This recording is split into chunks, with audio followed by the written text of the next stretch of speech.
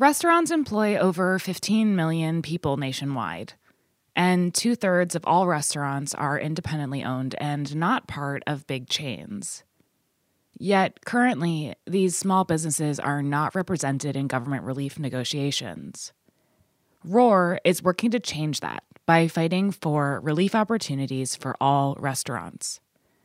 ROAR is advocating for an 8-point plan in New York State that will allow restaurants to reopen and rehire when the time comes. Dozens of industry leaders have signed onto this plan, like Namwa Tea Parlor, Field Trip, Momofuku, and many more of your favorites. You can join them at change.org by searching for ROAR, Relief Opportunities for All Restaurants.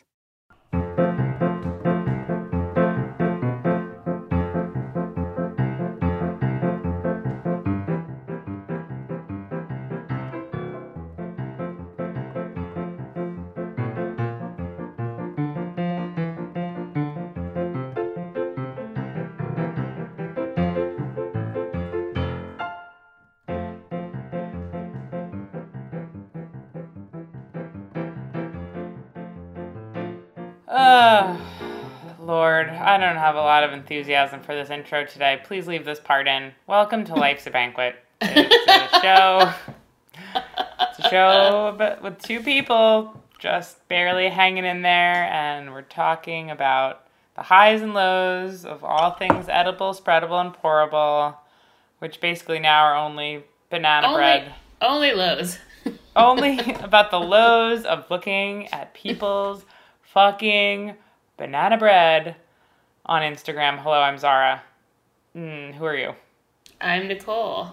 Great. Shall we go? Yes. We're done here? All right. It was great talking to you. Yeah, we hardly knew ye. Hello, Nicole. How are ya? I'm fine. How are you? Never better. Living the bestie. Yeah, I'm good. No, you know what? Yeah, you sound really, really good. I'm really good. You know what? I am fine. I'm probably the definition of fine. Comparatively to a lot of folks out there who are sick and who are dealing with sick loved ones and who are impoverished and losing their minds or trapped with an abusive spouse, I'm fine. I'm not in dire straits, but I'm not super happy. Right. And I think that's okay to say. Do we agree on that? Or is it okay to say that we don't feel super happy even though we're not in the worst position in the world? Yeah, I don't like to lie about my personal feelings, my pee feelings, my PFs. No need to lie about the PFs, brah. My PF Changs, you know. Have you ever been to a Chang's? Hell yeah, I love personal feeling Changs. It's good. I've never been to one. We didn't really have one in my town growing up. Can you tell us and our listener what it's all about? It's like Americanized Chinese food, but it was a little bit expensive for us as a fam. But I think it's good. Cool. I went there not that long ago. Well, several years ago now, but a friend of mine used to work there. He used to work at the one in New Jersey, or there's many in New Jersey. He used to work one of the ones in New Jersey. Okay. And so we all went back there with him because he knew people that worked there still, so we could get the hookup at PF Chang's. Yo, that's fun. That's fun. Before all this shit went down with the crumbling of the world, I had been really looking for a new job. And I was looking at culinary director jobs on Indeed, and there aren't many of those around. And the one that kept showing up, have you ever been on Indeed job listings? They also put a lot of stuff in there that aren't the job you're looking for. Oh, yeah. They just sneak it in. Yep. And so the one that kept showing up for me was a manager / partner for PF Chang's. I don't know if it's for the whole company. I could have been a part owner of the company of PF Chang's. They were looking for an F. They were looking for the feelings. But, I don't know, but it sounds like a good opportunity. Yeah, it did sound like the opportunity of a lifetime, except now all PF Chang's are closed forever. I did make sesame chicken last night for myself, which was banging. You did? Yeah, it was so easy and so delicious. I made for myself last night Papa John's. You made Papa John's? Yeah, That's 'cause nice. I had a hangover from a Zoom phone call. Uh-oh. New life. New life problems. I keep getting drunk on my Zoom phone calls, and then I'm like, what is happening? That's And then funny. I'll just be on a Zoom phone call for like literally 4 hours. Yeah, they do have a way of lasting. When you made the Papa John's pizza, did you throw a bunch of racial slurs into it? No, I just ordered it from the store, and they brought it to me. I've never had P. John's. How is it? What's it all about? What's the temp? What it's all about is better ingredients, better pizza. Oh, right, of course. How could I forget? But what is it like? Like, are we talking a squishy, fluffy crust? Is it thin and crispy? It's a fluffy crust. And it comes with, the most important part is that it comes with dipping sauces. Oh, what kind? Well, you pick whatever kind you want, but I got ranch. Of course. Ranch and garlic sauce and pizza sauce. Oh, wow. What are you drinking right now? I hear an ice cube clerking around over there.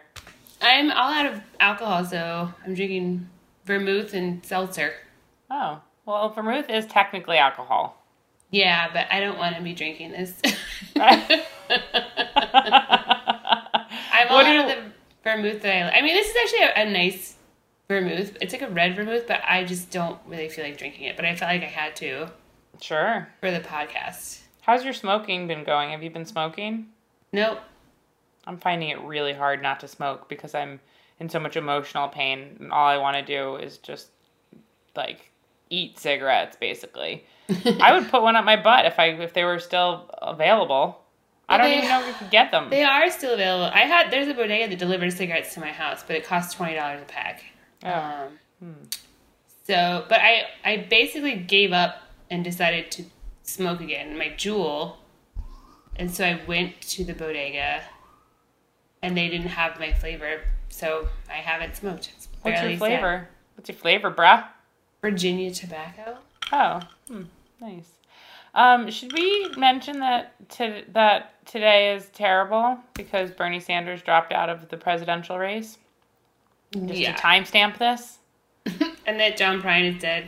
And that John Prine is dead. It reminded me of how Leonard Cohen died when Trump was elected. It had a very similar feel. That's interesting. Yeah. But also, Joe Diffie died last week, and nobody cared about him. Yeah. I mean, people did care about him. But Bill Withers also died, but not from coronavirus, or I don't think he died from coronavirus. it's like not sure. And then Kenny Rogers also died. That's true. He did know when to fold him. Kenny Rogers was, I feel like, plenty old, though. No? Wasn't Kenny Rogers? Yeah, he was in his 80s. He died of natural causes. Yeah.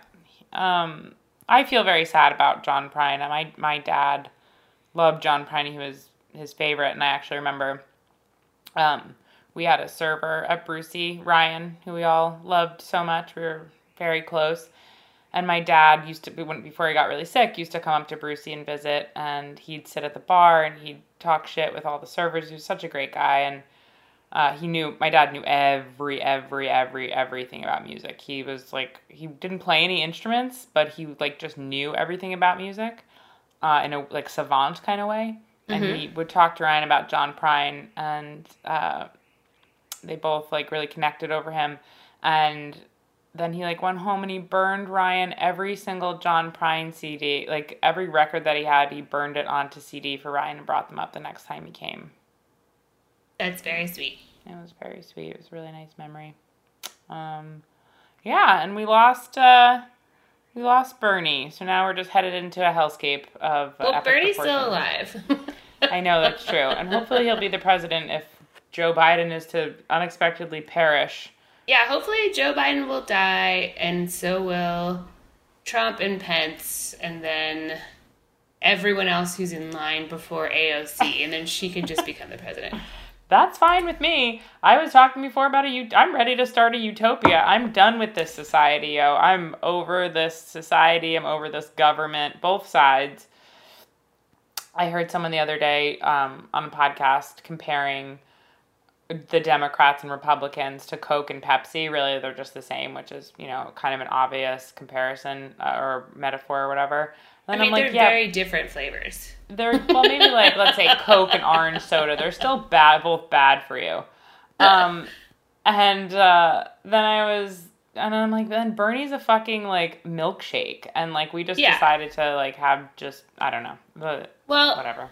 The truth is that my friend mentioned this in our group text, but it's true. While their boomers are still alive, we're never going to get a Democratic Socialist in there. And the DNC is a real pile of shit. So real pile of shit. Yeah, Democrats, you all can suck it. And I just, I'm wearing my Bernie Sanders Eat the Rich t-shirt right now. Oh, good. I ordered a Bernie t-shirt that never quite made it, but it's fine. I know this is an unpopular opinion and then we can move past this, but like everyone's like, oh God, we can't have Trump for another 4 years. We have to get behind Biden because we can't have Trump. And I just want to say, you made your bed, Democrats, of which I'm no longer a part of your party. I'm an independent. And if you get Trump, it's because you fucking asked for it. So don't expect me to line up and vote for Joe Biden. I'm not participating in this fucking clusterfuck with you. I mean, the issue is basically, I talk about this all the time. I've never voted. I only voted one time and it was pure pressure based.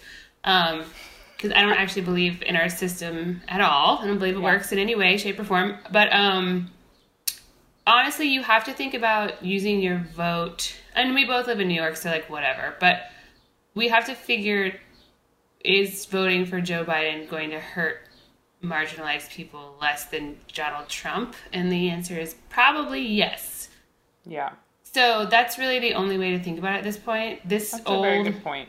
Man with dementia who like can't even form sentences and said that he didn't think that watching our health system fail before his very eyes meant that we should go to a single payer system. Mm-hmm. This dumb ancient piece of shit. Yeah, that's because his eyes have been like chemically peeled back with God knows what. With his like dentures or whatever, and his son who like blows lines with fucking oligarchs. This guy is theoretically gonna hurt marginalized people slightly less, because you know he won't ban abortion or whatever. So yeah. It's really awesome where we're at right now. That's the only reason that we would have to vote for him, and I feel like it's a compelling reason because you know it is privileged. We are privileged, so yeah, that's a very compelling argument to make, and I will keep my ears open to it. Right now, I feel very fucking like without any hope, and I guess we'll just see what happens. Yeah, but let's bring it back to something less depressing, which is the coronavirus. Oh, okay. No. Yes, a coronavirus is less depressing than Joe Biden. The coronavirus and you. No, but I live by a hospital, and so you know, ambulance sounds are a normal part of my life because I'm so close to the hospital. But there are so many right now; it's truly unnerving. Like it's terrible. Several ambulances go by every hour. It's really awful and really disturbing. And I was actually reading something yesterday, just trying to find ways to like get involved and, you know, do things that are meaningful and also that people need, right? And so there was a healthcare worker who was putting out a thing that was like, you know, we have a lot of donations of food and stuff like that coming in, and that's so lovely and wonderful. By no means am I telling anyone to not still try to do that. But she was saying, you know, what really is meaningful is getting like a letter or like a little, like, you know, a note or something, a card, preferably one that has been made with rubber gloves on so that you're not infecting people at the hospital. But anyway, I'll post it on our thing. It was sweet. It was from Woodhull. That's actually what made me think of it. It was a nurse at Woodhull Hospital. Oh, really? That's the hospital that I live near. Don't stalk me, one listener that we have. Nicole lives at Woodhull Hospital. Should we talk about, speaking of hospitals, should we get into our topic? I guess so. Maybe do you have anything else to say?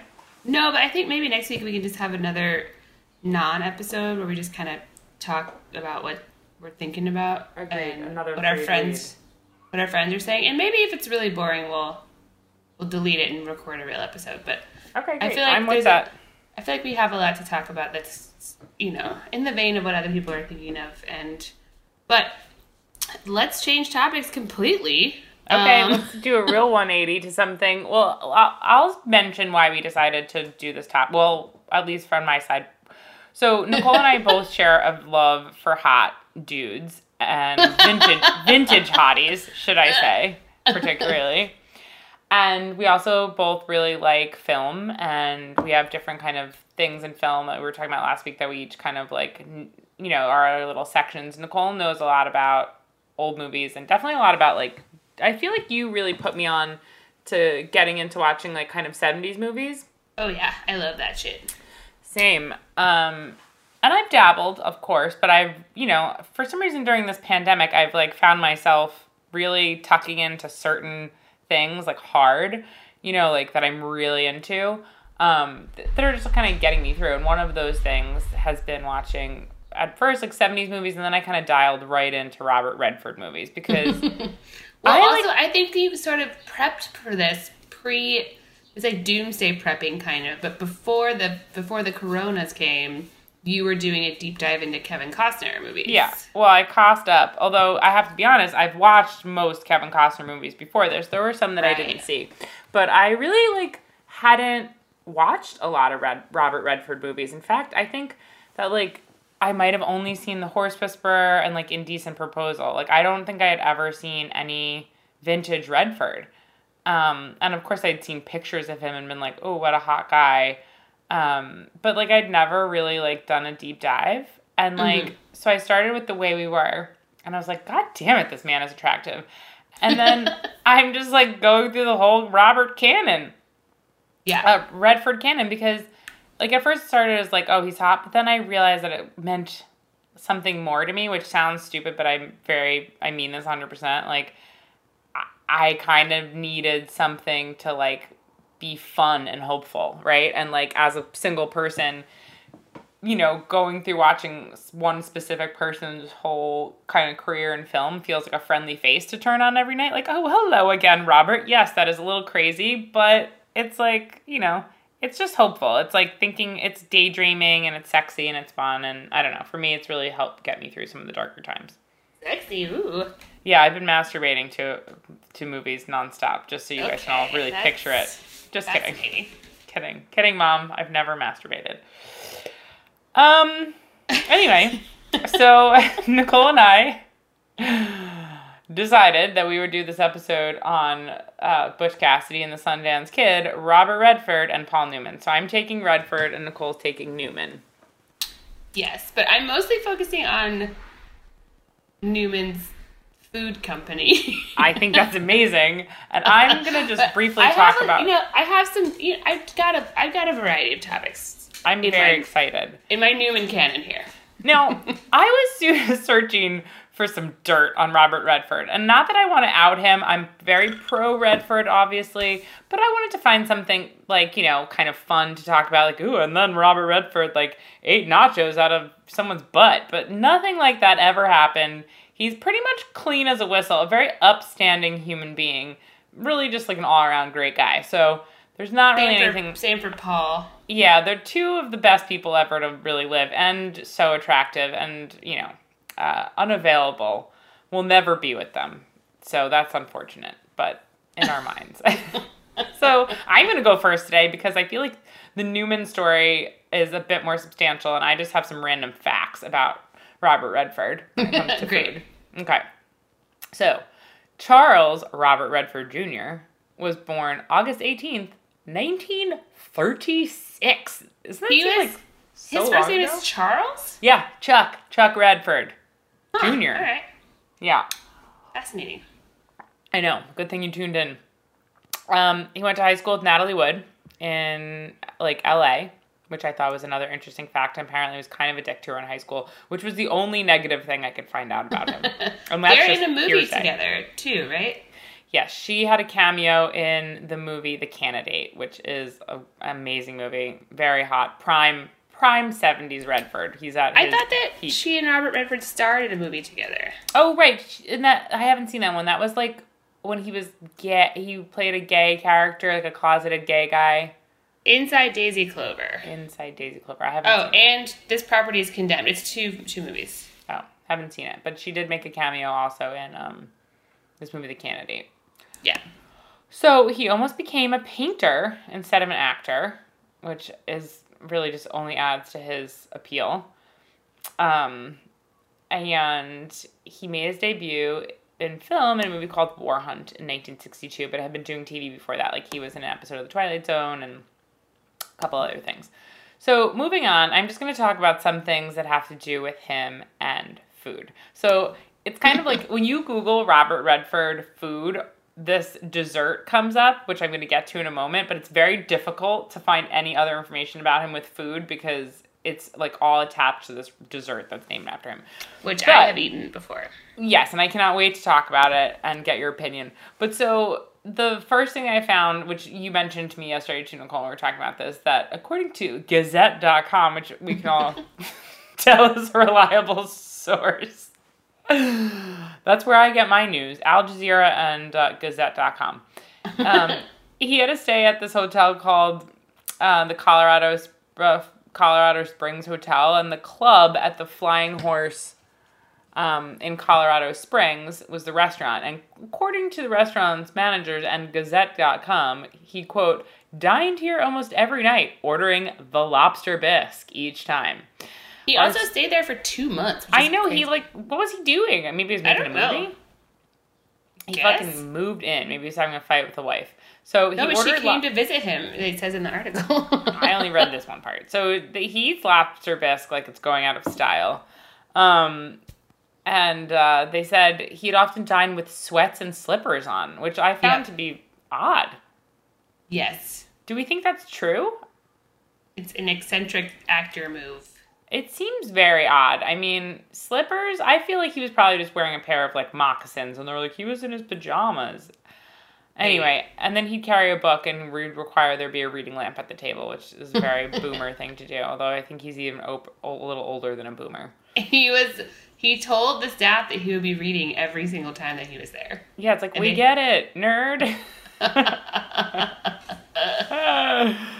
So he loves lobster bisque. I mean, and also it's such a kind of refined man thing to do, which like annoys me. Instead of just going and eating like a burger, he's like, I'm just gonna go and slowly slurp a bisque each night as like one bowl of soup as I read a book. I don't know. Well, why I'm trying to like badmouth him. Like the steak or something too. Oh, okay. Well, all I heard about was the lobster bisque. They were like, I love the perspective of the article was really funny because it was basically like whoever wrote it was like, if it's good enough for Robert Redford, it's good enough for me. And so he ordered the lobster bisque from the same restaurant. And how was it? He said it was good. Lobster I can't believe you read this whole article. No, I just read the part of it because I was like, that's all I need to know. He likes lobster bisque. I'm like, I need to know what the hell is going on. I'm reading this article from start to finish. I'm a peruser. Okay, so anyway, lobster bisque can go one of two ways. It can either be delicious or it can just be like a light pink, like fish water with like, no lobster meat. So I'm hoping that he got the former. But he kept getting it over and over again. Yeah, he whatever it was, it worked for him. So according to my third favorite news source, the South Florida Sun Sentinel, which I tapped into while I was researching about this Better Than Robert Redford pie.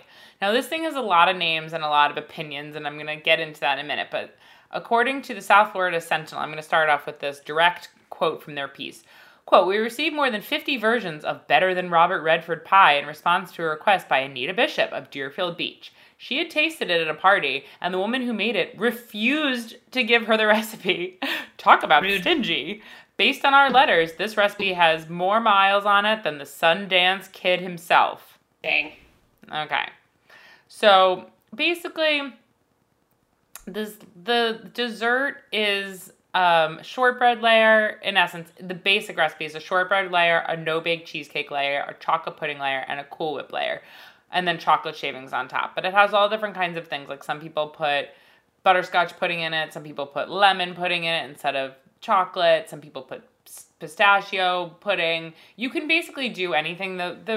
I think the thing that really tethers it to like the same recipe is the no-bake cheesecake layer, the whipped cream on top, and the shortbread crust. And then in there you can kind of put any different kind of like layers of pudding. Some people put fruit. Some people freeze it.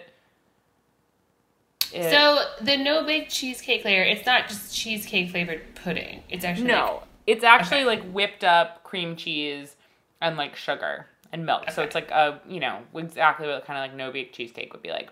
It has roughly 424 calories per serving. Thanks.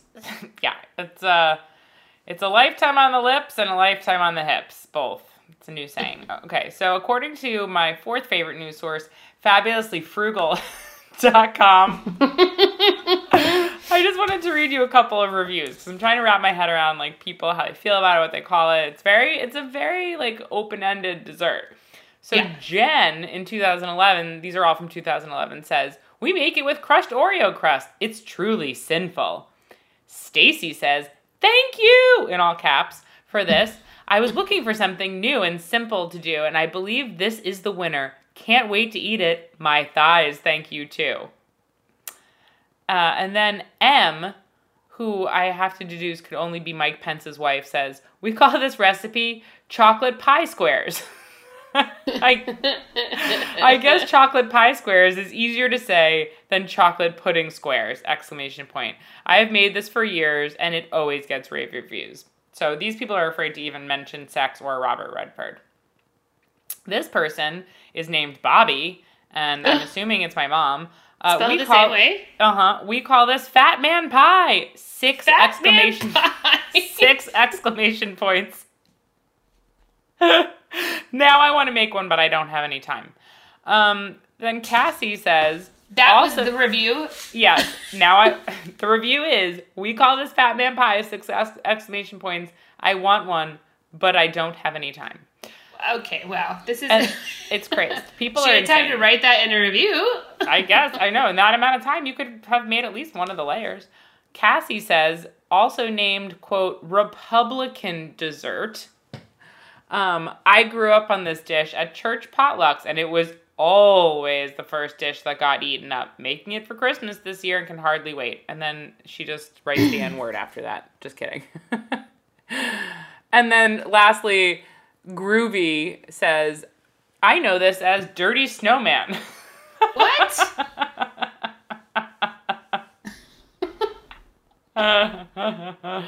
I don't know, bro. I guess I'd make it. It sounds like a lot of pudding. And it's just Dirty Snowman? Yeah. Have you had this? Yeah. And what do you say? I just don't... I think I had a graham cracker crust version of it, which is not my favorite. I just don't think that it's... I don't understand how it got the name better than Robert Redford. Well, I'll it's tell just you. Like you want to know? Whipped cream and chocolate pudding.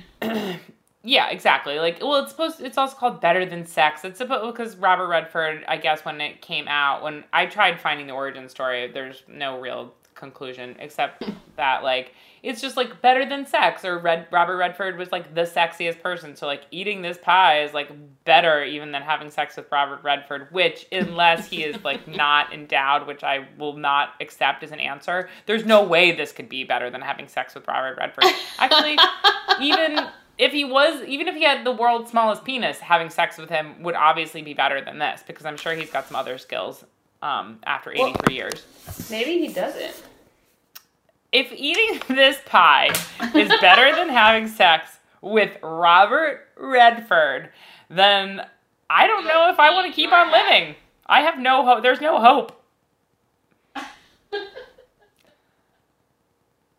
Anyway, I want to just quickly tell you about his two restaurants that I think he owns a couple. He owns like the Sundance Resort, but he owned this restaurant called Zoom Restaurant, which closed 3 years ago, and they served things like truffle mac and cheese and wood-grilled artichokes with garlic aioli and salsa verde and buffalo onion rings, which sound very delicious to me. I would absolutely eat a buffalo onion ring right now. And it closed. There was like a bit of a dispute, according to my fifth favorite news source, The Hollywood Reporter, for different reasons. The landlord said one thing, the Sundance partner said another thing. I believe Sundance partners, obviously, because this landlord sounds like a shady piece of shit. That is just hearsay, does not reflect the opinions of Heritage Radio. Sundance partners, this is according to The Hollywood Reporter, quote, owners of Zoom sued the landlord of the property at 660 Main Street, alleging that Ken Adabala was trying to force the restaurant out before the expiration of their lease in 2020. The attorney for Adabala tells a different story, though. He says, quote, Zoom was allowing literally tons of grease to collect in a crawl space under the kitchen last winter, and the building owner discovered the greasy mess and demanded that they clean it up, and they refused to, so they were going to try to knock down the building instead of get rid of the grease, which just doesn't sound correct. And then I found, then also in the article they go on to say that Adebala, the landlord, is a financier and a real estate mogul who is known for buying O.J. Simpson's Brentwood compound, and who happened to purchase several parcels on Main Street in Sundance to develop luxury properties. Weird. And then he developed this Sundance Resort, and according to the Sundance Resort website, there's like another restaurant in there called the Tree Room, which is supposed to be very lovely. I could only find really good reviews of it. And he built it literally around a tree. There's a tree inside of the restaurant. Yeah. It says it all started with a tree in 1970. In 1970, Robert Redford built the first building at Sundance Mountain Resort, the Tree Room, a cabin constructed around an actual tree. Then the restaurant has grown, but maintains a rustic, intimate atmosphere while serving some of the best cuisine in the area. Can I read you just one review? Sure. Okay, great. Because I feel like, who cares? Do we need to really stick to a time? No! There's no rules. Okay. This is the only bad review I could find, but I thought it was really just funny and telling of this person. P.S. They're from Dallas, Texas. 3 stars. Disappointing, too bad. We've been coming here for years, but this visit did not measure up. Lovely room as always. Excellent menu. However, execution was poor. Appetizers came out within 10 minutes of our order. However, all lukewarm. And my calamari was burned. Which just made me laugh. Because I was like, how do you burn calamari? Also, why do people insist on ordering calamari at a restaurant in or wherever the... Utah. That's right. The whole thing, I mean, almost as if they were pre-prepared and placed on plates as soon as the order came in. Again, 2 of our 3 dishes, the duck and steak 2 ways, were also lukewarm, except the pepper steak. That was hot. Steak 2 ways. I know, it's like, okay. But then... this is what really, got me. All 3 dishes were too sweet. The calamari? Yeah, I guess. We did enjoy the cheese platter. Worst of all, we almost saw our waiter 3 times. Took order, brought back and opened a bottle of wine, and he brought the check, and it was wrong. We poured our wine through the entire dinner. However, the bus lady was good at keeping the water glasses filled. We did not leave a tip. And this person mentioned it was Christmas. So what the fuck? I know. This I am only reading to highlight what an absolute monster this person is. And then I want to just read this one very cute, sweet review. Redford sighting. Peppercorn steak is delicious. We've been here twice and enjoyed both meals. The menu changes, but the one thing that is always on the menu is the peppercorn steak because it's Robert Redford's favorite.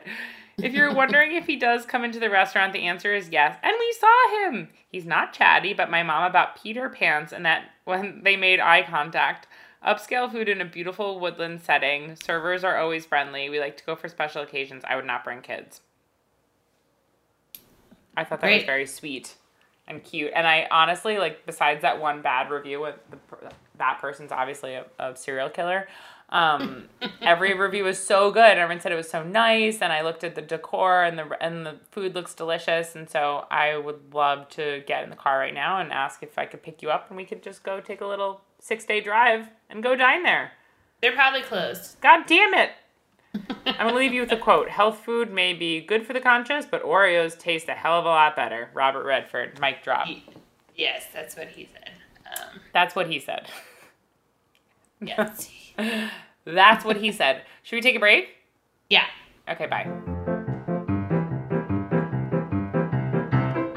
The James Beard Foundation is a nonprofit with the mission to celebrate, nurture, and honor chefs and other leaders, making America's food culture more delicious, diverse, and sustainable for everyone.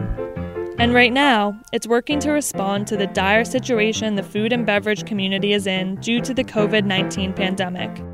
Restaurants, bars, and other independent food and beverage operations are often on the front lines of community revival.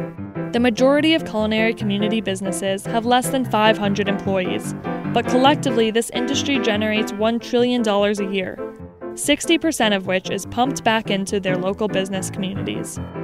To help bring swift economic relief to these essential businesses, the James Beard Foundation launched a fund to provide microgrants to independent food and beverage businesses in need.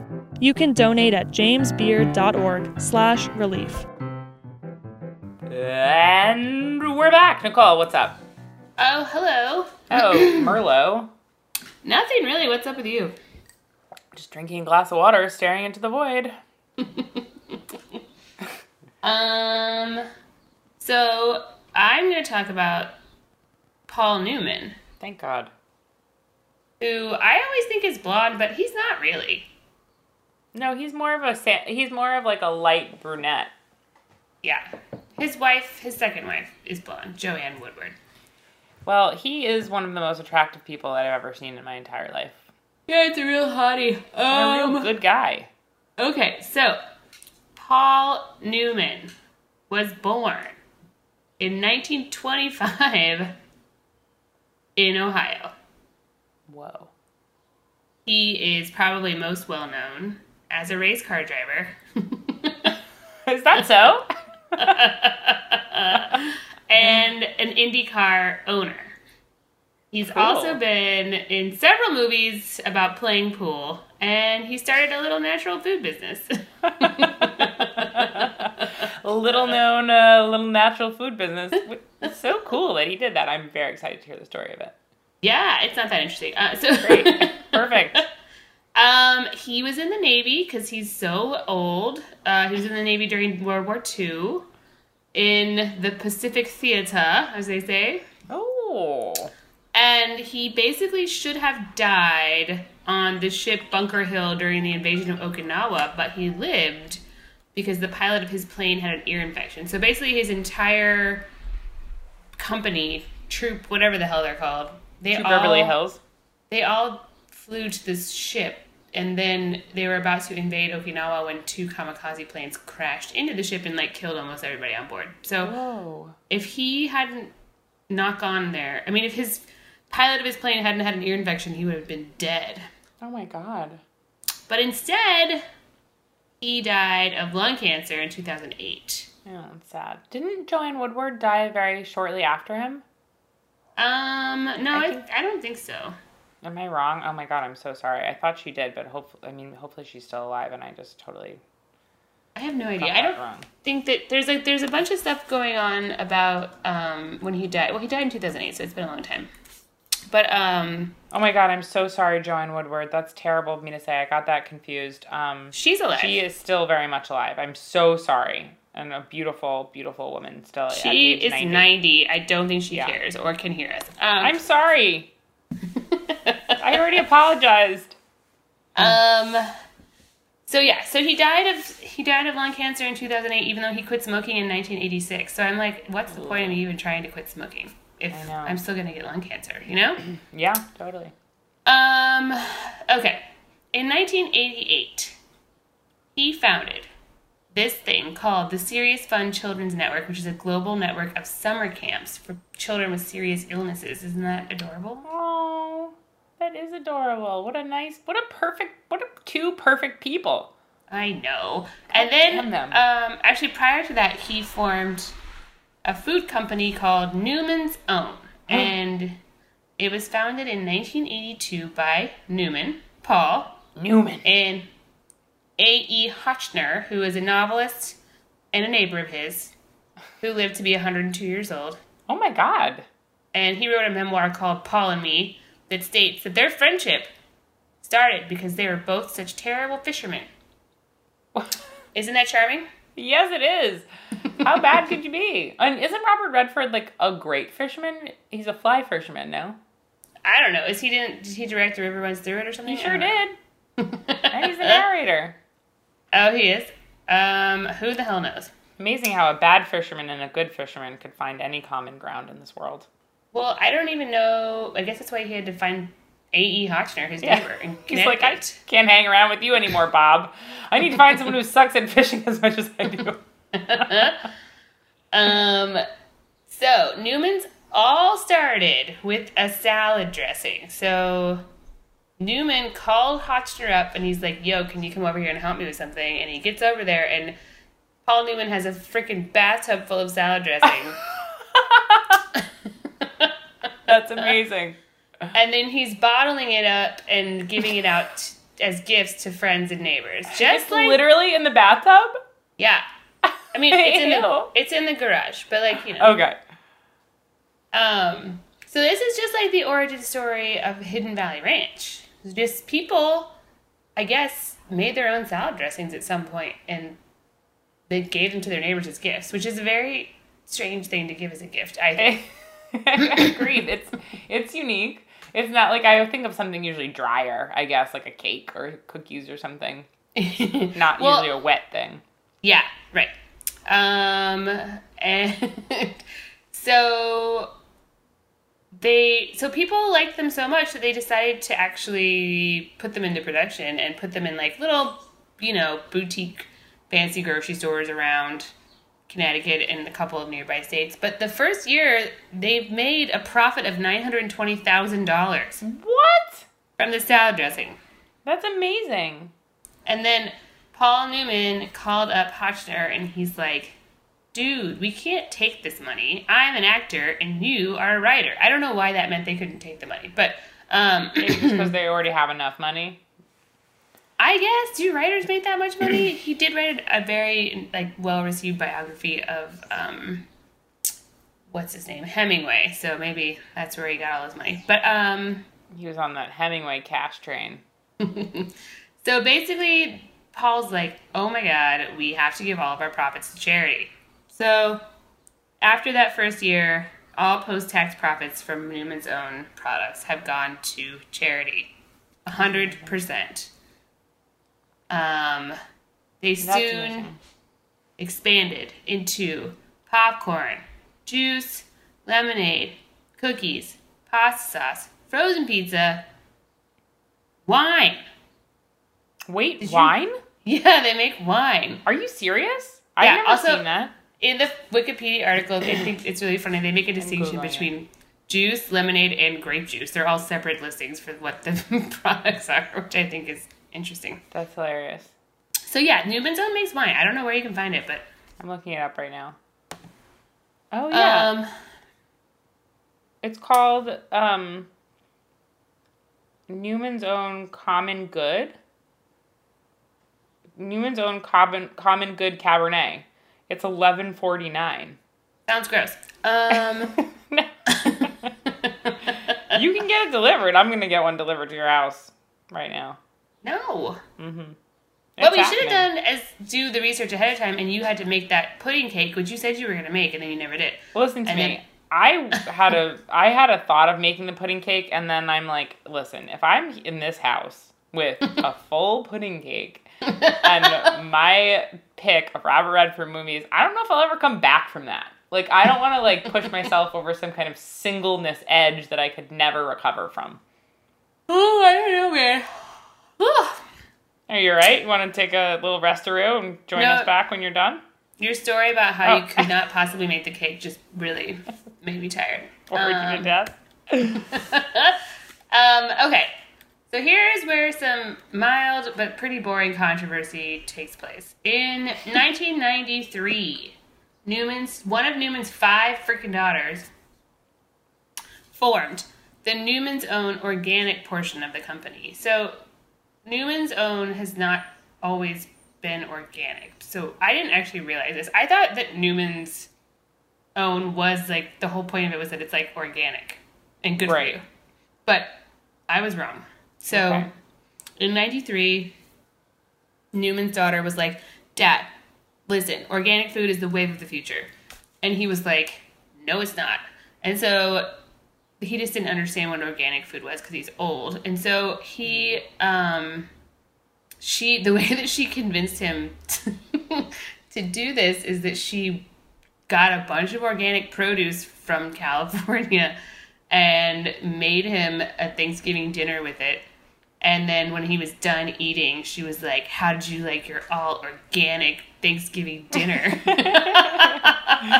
Tricked you. You've been eating organic this whole time, Dad. Like, it would make a difference in the flavor. He just like barfs it up. He's like, I won't stand for this in this house. So he liked it so much that he made the switcheroo. Well, no. So basically, she started the organic portion of the company, and it's cool. still the rest of the company was still making non-organic items. So essentially, she kind of like had her own company, and she paid a royalty to the Newman's company for the name. And then on the packaging is a picture of her and a picture of him. Oh, that's cool. And so she basically she started off with pretzels. She was passionate about pretzels. Aren't we all? I love a pretzel. I'm not a fan, but man, I love pretzels so much. These pretzels at one are making point, me thirsty. Yeah, so she basically made it so that Newman's Pretzels was the #1 selling organic pretzel in the country, and then right after that, Fig Newman's became the #1 selling organic cookie in the country. So she did a good job. Like, she was successful. That's amazing. Business. But it's still like it was 2 separate companies. Very, very, very interesting. So then Paul Newman starts to get sick, and he's starting to die, and he changed his will like 12 times, and essentially he handed over the company to this guy named Bob Forrester, who some people say is like ruining everything and like not doing what their dad wanted and like taking money away from the kids and like whatever. But the biggest thing that happened is that basically her like license or whatever was set to renew in 2014 or something like that. And so that she could continue like as a separate continue with the organic company, but they didn't renew it. So basically she had to step down and fold the organic company into the Newman's company. So now it's all one. And then they started taking her picture off of all of the labels. Oh, I was going to say, because I have I got us each a Newman's product for this podcast, and I got the mint Oreos for myself. And they're organic, and I was going to say, I didn't see a picture of her on the label. Yeah. Oh, that's too bad.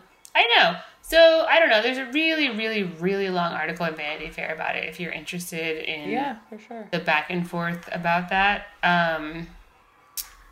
Yeah, I don't know. Doesn't really seem like there's one bad guy or one good guy. Basically, once millionaires die, there's almost always some sort of really annoying lawsuit about it, and it just goes to show you that money is evil.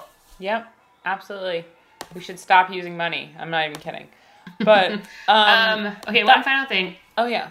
Since 1982, Newman's Own has donated over $500 million to charity. That's amazing. I was just going to say, like, what a cool... I mean, Paul Newman is an amazing actor, was an amazing actor. Just seemed like a, just not only just an amazing actor, but seemed like a genuinely nice guy. Had, like, a lot of swagger. Yeah. Like a kind smile. And then to, like, do something like that, like, start this, like, food company, I don't know, that donates all the money to charity is like so cool. It's such an interesting part of his legacy. Nobody would even do that anymore. Also, some cute things about Paul Newman. When he was like towards the end of his life, he decided he wasn't going to like be in the public eye anymore, and so he went over to A.E. Hotchner's house and burned his tuxedo in the driveway. Oh my god, that's awesome. He's like, I'm never going to go to another black tie event as long as I live. That's the coolest thing I've ever heard.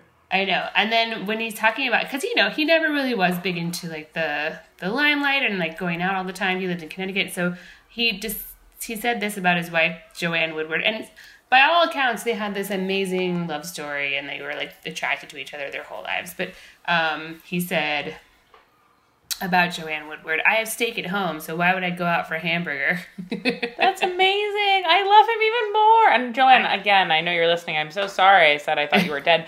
I think I just had that because I knew that they had this epic love story. And you were telling me that the other day. And I think in my head, I was like, when couples love each other so much that they die right after each other. Not that I wanted her to die. I'm making this worse. But I think in my mind, I was like, oh, she died right after him because they were so in love, but I'm very glad Well, she's I mean, still alive. she got 50% of his $600 million estate, so she had something to live for.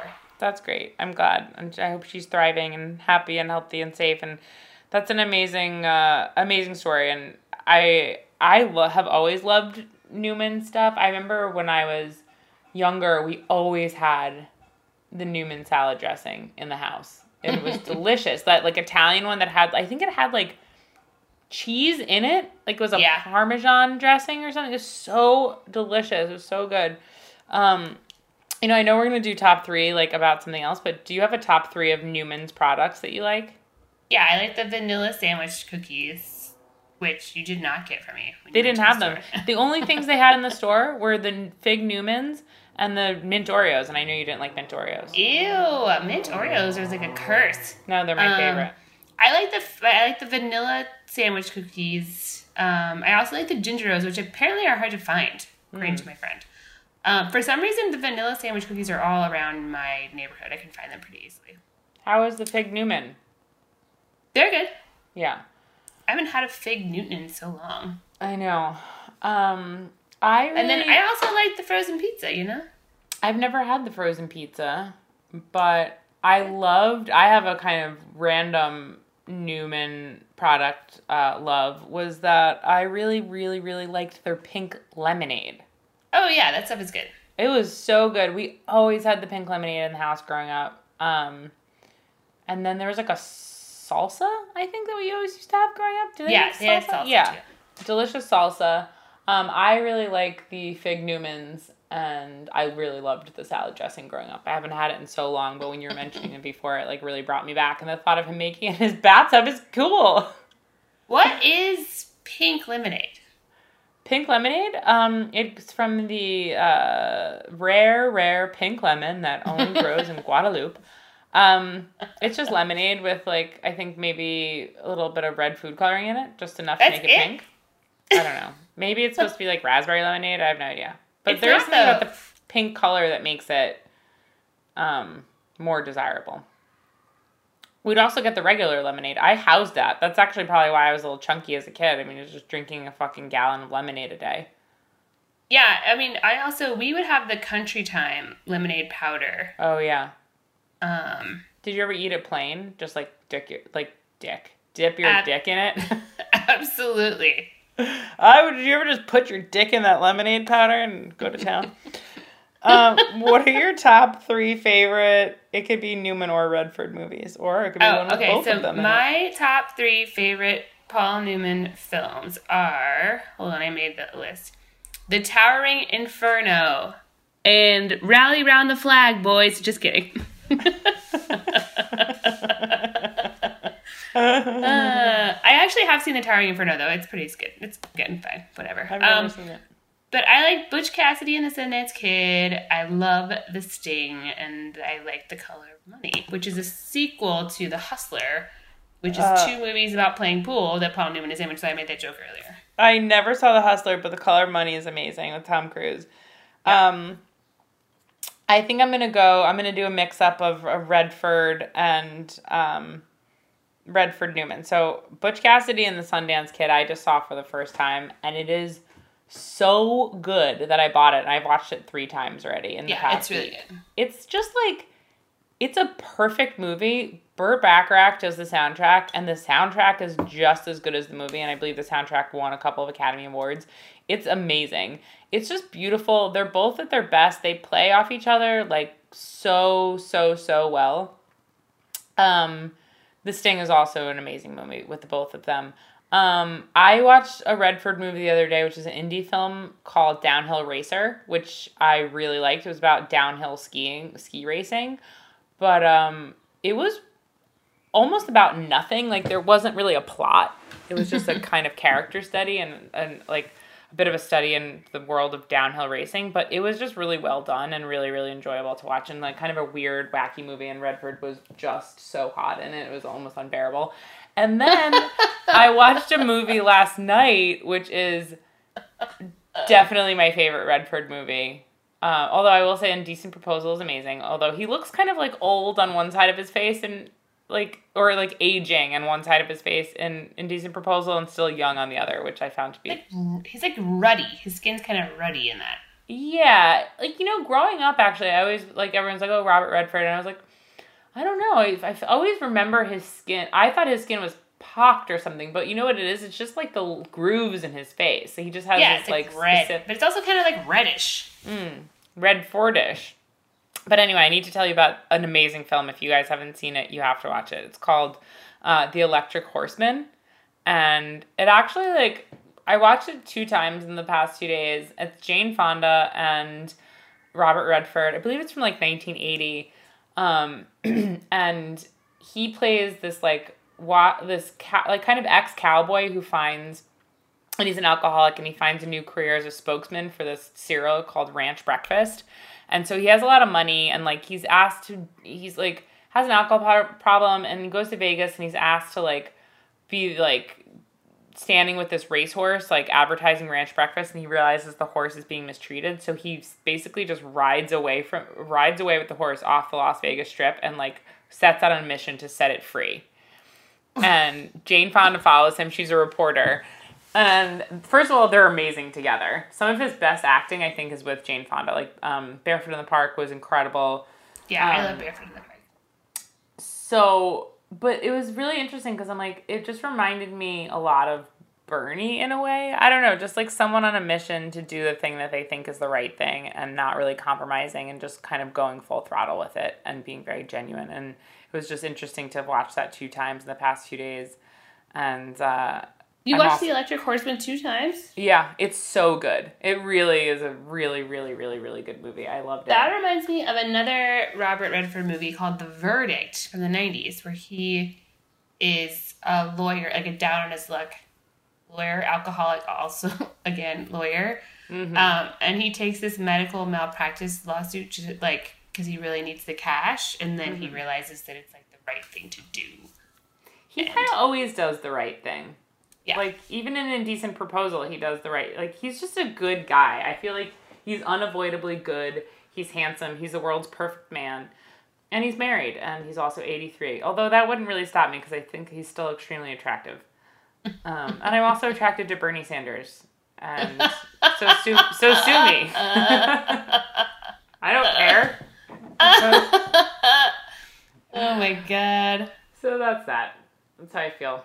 Great. Octogenarians and Zara. Yeah, fuck it. I do not give a shit what happens anymore. I will, if there was like a penis attached to a nice person in front of me, I don't really care about the age at this point. It's been a long couple months. Let me just put it that way. Quarantined here all by myself. It's not fair. Right? Well, yeah, I mean, I have my feral cats on my roof, but I'm also all alone. Yeah. Nicole was like, there's feral kittens on my roof. I'm like, how do you know? Do you hear them scratching? And she's like, no, I just have heard them crying all day. I'm like, what a depressing scenario. Like, Bernie Sanders drops out, coronavirus, John Prine is dead, and all to the tune of a bunch of crying baby kittens. It's like very Dickensian. So anyway, are we done with the episode? And good night. And I am done with this. I've got to go make a 7-layer pudding dip. How many layers? I think that you should make it. I'll make it. You know what I'll make? I'll make it for my coming out party when I can come out of my apartment and share pudding cake with other people. I cannot go into solo whole pudding cake mode here at the apartment. It's not a good move for me. For my mental state. Not that I care even so much about eating it or the calories so much as I feel like it just signifies something dark for me. Like a Kathy cartoon. Yeah, exactly. Like, I don't know.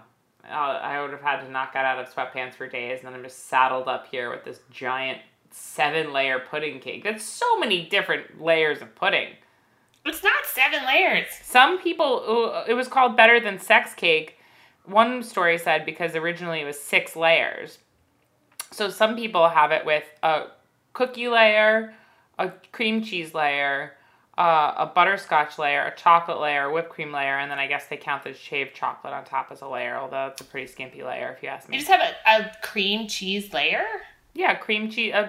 That's the no-bake cheesecake layer. Oh, I see. It's too many layers. I don't have that kind of time. I'm trying to teach myself how to play guitar. Right. Did you get a guitar? I did. My stepdad gave me one. Aw. Very nice of him, but I don't have a pick. So if you're out there and you're single, bring me a pick, okay? A dick pick. How did he get you the guitar? I went and picked it up from their house today in my car. Oh. I drove out to their house. They left it on the doorstep, and I picked it up. It's very nice. And then they hosed down the porch with bleach. Yeah, and then they burnt their house down. Now they're just moving on. They're We're on the road. Let's get out of here. Okay, bye. Hasta la pasta. And good night and good luck. Bye. Bye. Bye. Life's Banquet is powered by Simplecast. Thanks for listening to Heritage Radio Network, food radio supported by you. For our freshest content, subscribe to our newsletter. Enter your email at the bottom of our website, heritageradionetwork.org. Or connect with us on Instagram and Twitter at heritage_radio. You can also find us at facebook.com/Heritage Radio Network. Heritage Radio Network is a nonprofit organization driving conversations to make the world a better, fairer, and more delicious place. And we couldn't do it without support from listeners like you. Want to be part of the food world's most innovative community?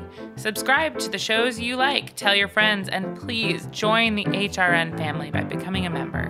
Just click at the heart at the top right of our homepage. And thanks for listening. As the news of coronavirus reverberates throughout the world, we at HRN are especially concerned about how coronavirus will impact our food system. We will use our platform to support the restaurant, agriculture, hospitality, and other food-related industries by maintaining our coverage and operations. As social distancing becomes the temporary norm, podcasts are more important than ever. There's never been a more crucial time to stay informed about the state of our food system and the way that food connects our global community. We're sharing all of our COVID-19 coverage at heritageradionetwork.org/COVID-19. From interviews with nonprofit leaders and journalists, to firsthand accounts from chefs and restaurant owners, to reports on how the crisis is affecting regional farms. Our team is working remotely from all over to keep food radio alive. HRN needs your support more than ever to keep sharing essential stories and resources with our listeners. Make a donation of any amount. Visit heritageradionetwork.org/donate.